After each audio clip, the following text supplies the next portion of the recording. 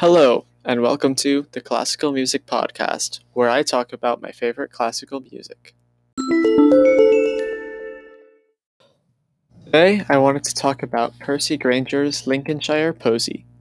Lincolnshire Posy was written based on the folk songs sung by locals in Lincolnshire, England, and has since become a staple in the wind band repertoire. It is 6 movements.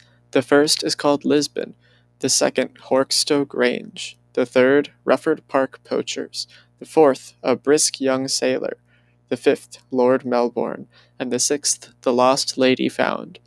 Each movement is Grainger's depiction of what he heard from actual people singing into a recording device.